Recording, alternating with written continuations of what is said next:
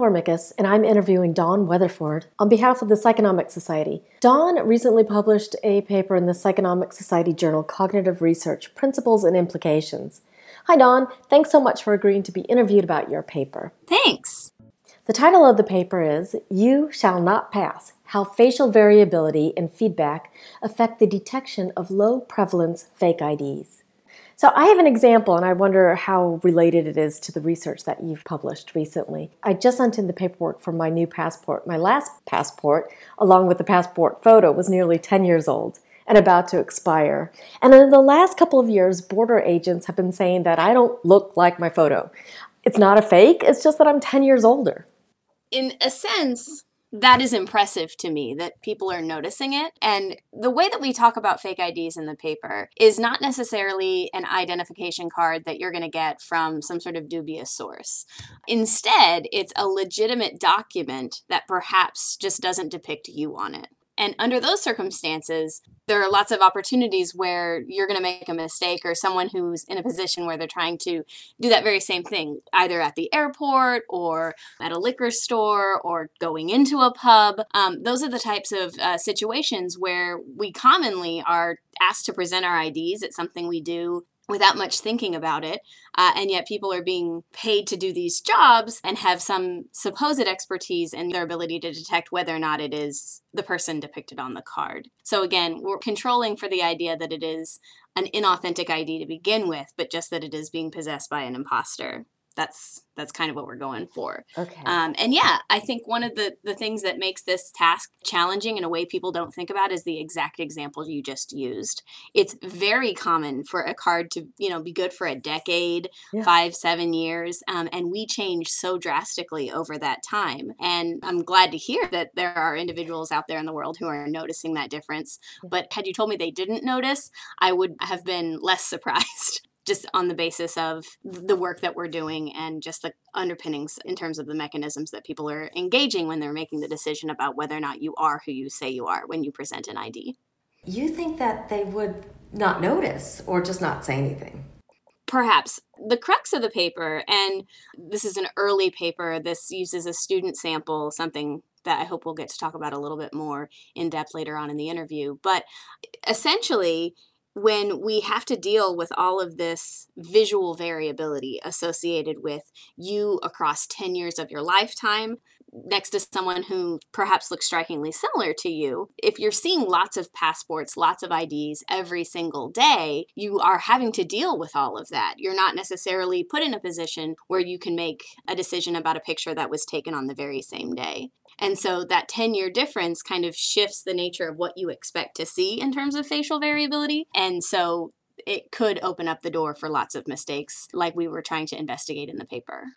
Your research question had to do with low prevalence and feedback and fakes. What we were interested in is the degree to which these general and relatively robust low prevalence effects that are found in lots of different types of visual search tasks would translate into a facial recognition paradigm, or in this instance, an identity matching paradigm. So in the real world, these screeners who are asked to look at IDs day in, day out for long periods of time are tasked with basically doing that for quite some time, and they see fakes or people who are misrepresenting their identity really, really, really infrequently. And so that low prevalence effect, whether it's with faces in an ID card situation or a radiologist looking for tumors or someone at the airport looking for a weapon in your bag, the less often they see these types of targets of their visual search, the more often they will miss them, even when they are presented. And so we were interested in the degree to which, number one, we could test that experimentally, and then number two, some possible ways to mitigate it if it does indeed emerge, such that if I am expecting that if something is relatively rare that you're going to miss it, is there a way I can shift you out of that kind of decision-making process and instead keep your accuracy relatively high over the course of several trials? Is that what you did with feedback? That was an attempt at a pretty easy and intuitive approach. There has been some mixed results with the literature in terms of feedback, especially when it comes to the differences between ID matching tasks and basic object searches.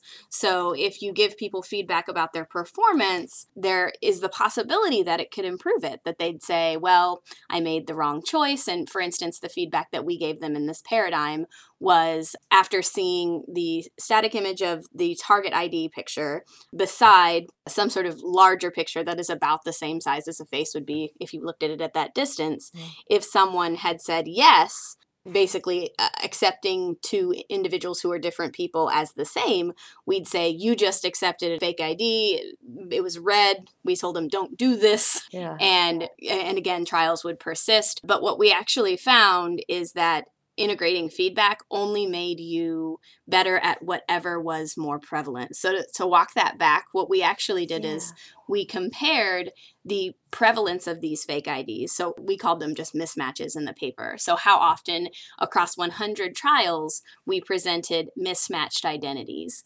And that was either 10% of the time, 50% of the time, or 90% of the time. In conditions when they're 90% of the time, what actually becomes less prevalent is the real IDs. And so basically we were seeing to what extent does it have to do with the type of visual cues that you would be getting in terms of matches versus mismatches, and to what extent is this just a basic cognitive phenomenon. Across 3 experiments, what we found is that when you integrate feedback, it really just makes people shift their priorities towards being better at whatever is the more dominant or more prevalent trial type. They get worse at the fake IDs when you give them feedback instead of making it better, which is the opposite of the effect you would want in the real world. Wow. Why is that? We based it a lot on like the feedback intervention theory work, where essentially, you just have a series of shifting priorities. And so you say, well, I can either prioritize avoiding making errors, or I can prioritize getting the right answers. But it didn't really matter whether or not we told people to correct their behaviors only under circumstances where they made errors, or we told them in every single trial which decision they made and whether or not it was correct. We just saw overall that yes, unless it was medium prevalence, and basically under medium prevalence, you can use kind of a balancing hierarchy to effectively integrate feedback and improve performance. But when it was mismatched in a very low prevalence or high prevalence fashion, it just ended up shifting you to be worse than you were otherwise. That's fascinating. There's something else that I really love about the work that you did here, which I should say that you didn't do it alone. You had co-authors. I did. I'm very happy to say that I had a research colleague who was my second author, but the other 3 authors were actually students who were working as undergraduates with me. They were able to be on the paper and help out and learn about that process. One of the really cool things is you looked at facial variability. The way you collected the stimuli, did that take forever? The very first study that we did in the 3 experiment sequence uses a pretty prominent identity matching set called the Glasgow Unfamiliar Face Matching Test set. And although it has a lot going for it, and it certainly is well published in the literature, and I think the authors of this did a great job in curating these photos to begin with, one thing that makes it relatively unrealistic when you're trying to get a sense of how things operate in the real world is their lack of facial variability on 2 dimensions. So first, pictures were taken on the same day, albeit with different cameras. And like I said, that is unlikely to happen in a real world identity matching situation. And then secondly, they are overrepresenting, at least for an American audience, the diversity of faces within the set. So it was largely younger, light-skinned people. And if you're around a situation where that's quite common, then those might represent and generalize to the real world quite well. However, in San Antonio, Texas, right near the border between the United States and Mexico, it did not look anything like our participants. Right. And so we were challenged to find another alternative. And I will say that back when I started the Selfies for Science kind of initiative, I thought, there's got to be something out there that captures within person variability. So I have pictures that are of you with at least a couple of months, if not years, distance in between, as well as controlled images versus more ambient images, or what we can call selfies. All of the things that represent image variability in that way, but then also not just be all individuals who are young and light-skinned. So when I tried to embark on this journey to find a more appropriate image set, I didn't. So yes, I made it. Actually, I'm super excited to say that we have 125 identities per gender. I'm working with another collaborator who does multidimensional scaling, and we are actually working on quantifying the distances within individuals and between individuals so that we could try to make this image set available to more than just me. I'd love for more people to use this. This sounds good. I'm so glad you're going to make it available to other researchers. Yeah, collecting the images is super tedious, especially given that, you have to collect a student ID, 2 ambient images or selfies, and then we take a range of pictures of them. So there's videos of their faces moving back and forth, videos of their whole bodies, 5 different emotions, profile, 3/4. We run the gamut. And so we're trying to make it just a great resource for a variety of different work within facial recognition. That's going to be really valuable. Did I hear you call it Selfies for Science? I did. That's what we called it at the very beginning. My very first grant to support the work and get people to come in and let us take their images. We thought, well, what would be catchy? Selfies for Science.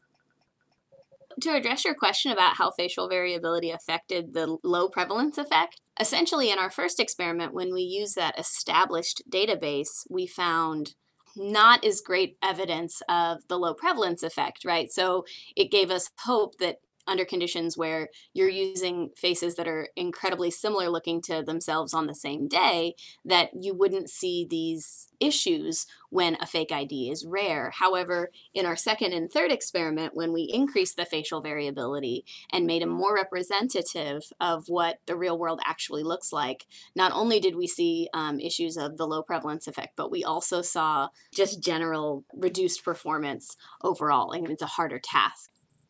What's next? Or are you holding your cards close to the vest? We've already collected the data on the second set of experiments that we ran, but essentially we were, super excited to find this with the first 3 experiments, that we established the utility of the new image database, but the ultimate question becomes, is this really representative? Do professionals really engage in the same types of decision-making processes as our students did? And, there's always that threat to external validity. So we are very, very, very close to submitting another 3 experiment sequence with professionals. We collected data from the general public, from individuals who work in a place where you could perhaps expect a higher frequency of fake IDs, so bar door security. And then we compared them to individuals who are access security, and those people who check IDs either at places of business, border, airport, those types of establishments. And so we basically gave them similar types of tasks. We had the expressed goal of saying we're not trying to reveal some sort of issue other than to say, like, as psychological scientists, here's an issue that perhaps we need to be made aware of, but what are the ways that we can mitigate it or explain it, or come out and basically provide some sort of utility instead of just casting doubt on the process as a whole. So in our sequence, what we did is we compared those individuals and their performance, whether or not they showed evidence of the low prevalence effect. We gave them professional surveys to see if the quality and the quantity of their professional experiences predicted whether or not they would be subject to these errors. Okay, are you going to tell us the answer, or do we have to wait for the paper? You're going to have to wait for the paper. Killing me. Killing me. Okay, I'll wait. In the meantime, everyone should read this paper that's now available on CREEPY, or Cognitive Research Principles and Implications. Thank you so much, Dawn. Thank you, Laura.